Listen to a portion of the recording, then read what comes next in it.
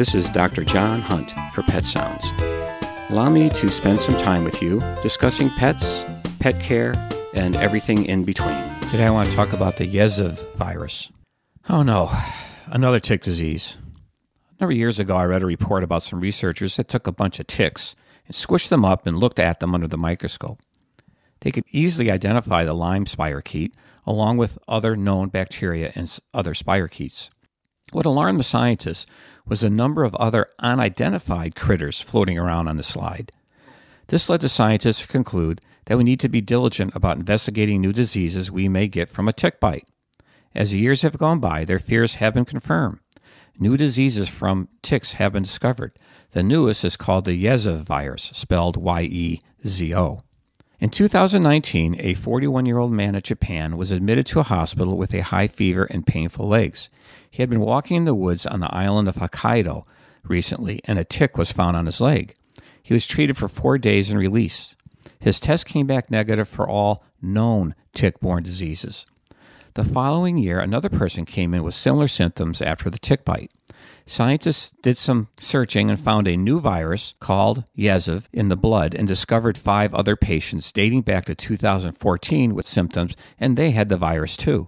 Blood samples were taken from deer and raccoons living in that area where people have picked up the ticks and found antibodies in their blood for that virus. The name Yezhov is the ancient name for Hokkaido. The virus was found in 3 different tick species in the Hokkaido Island region. Yezhov is classified as a norovirus. This family of viruses are known to cause various fever-related diseases in Africa and is related to several viruses found in Eastern Europe and China that cause acute fever in people. Once infected, the virus causes a high fever that may last for days. The virus also causes a reduction in white blood cells and platelets and possible liver damage. No one has died of the virus as far as we know. So what do we do as New Englanders with this information? The virus is in Japan, the other side of the world. So why should we be concerned? Is this too much unnecessary information that just breeds anxiety we don't need in this day and age? These are all valid questions that you'll have to sort out for yourself. I can give you my professional opinion based on my knowledge and experience in infectious diseases.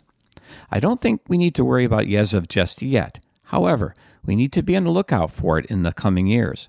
What I am concerned about is that it has been found in 3 tick species and in wildlife like deer and raccoons. That tells me the virus is prevalent and easily transmitted. I suspect it will be found in other parts of Japan and, unfortunately, other parts of the world.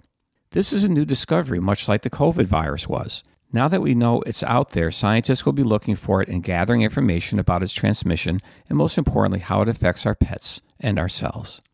So far, we know it causes a reduction in white blood cells and platelets, blood cells that fight infection and help in clotting, respectively. One article mentioned liver disease. My point is that new information will be coming in and may change how we look at this virus, just like COVID. The public has criticized epidemiologists about changing their ideas on COVID as if they didn't know what they were doing. In truth, the changes were because they were getting a better understanding of the virus as more data was collected. This will happen with the Yezhov virus. Don't be surprised. In the next year, Yezhov will have a different look than how I reported it today, especially on how this virus affects our dogs and cats. That is not a bad thing. It is a sign that we understand it better.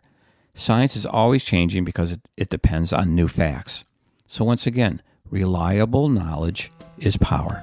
This is Dr. John Hunt for Pet Sounds on WERU. Thank you for listening. Remember, enjoy your pet and don't forget to give them a hug.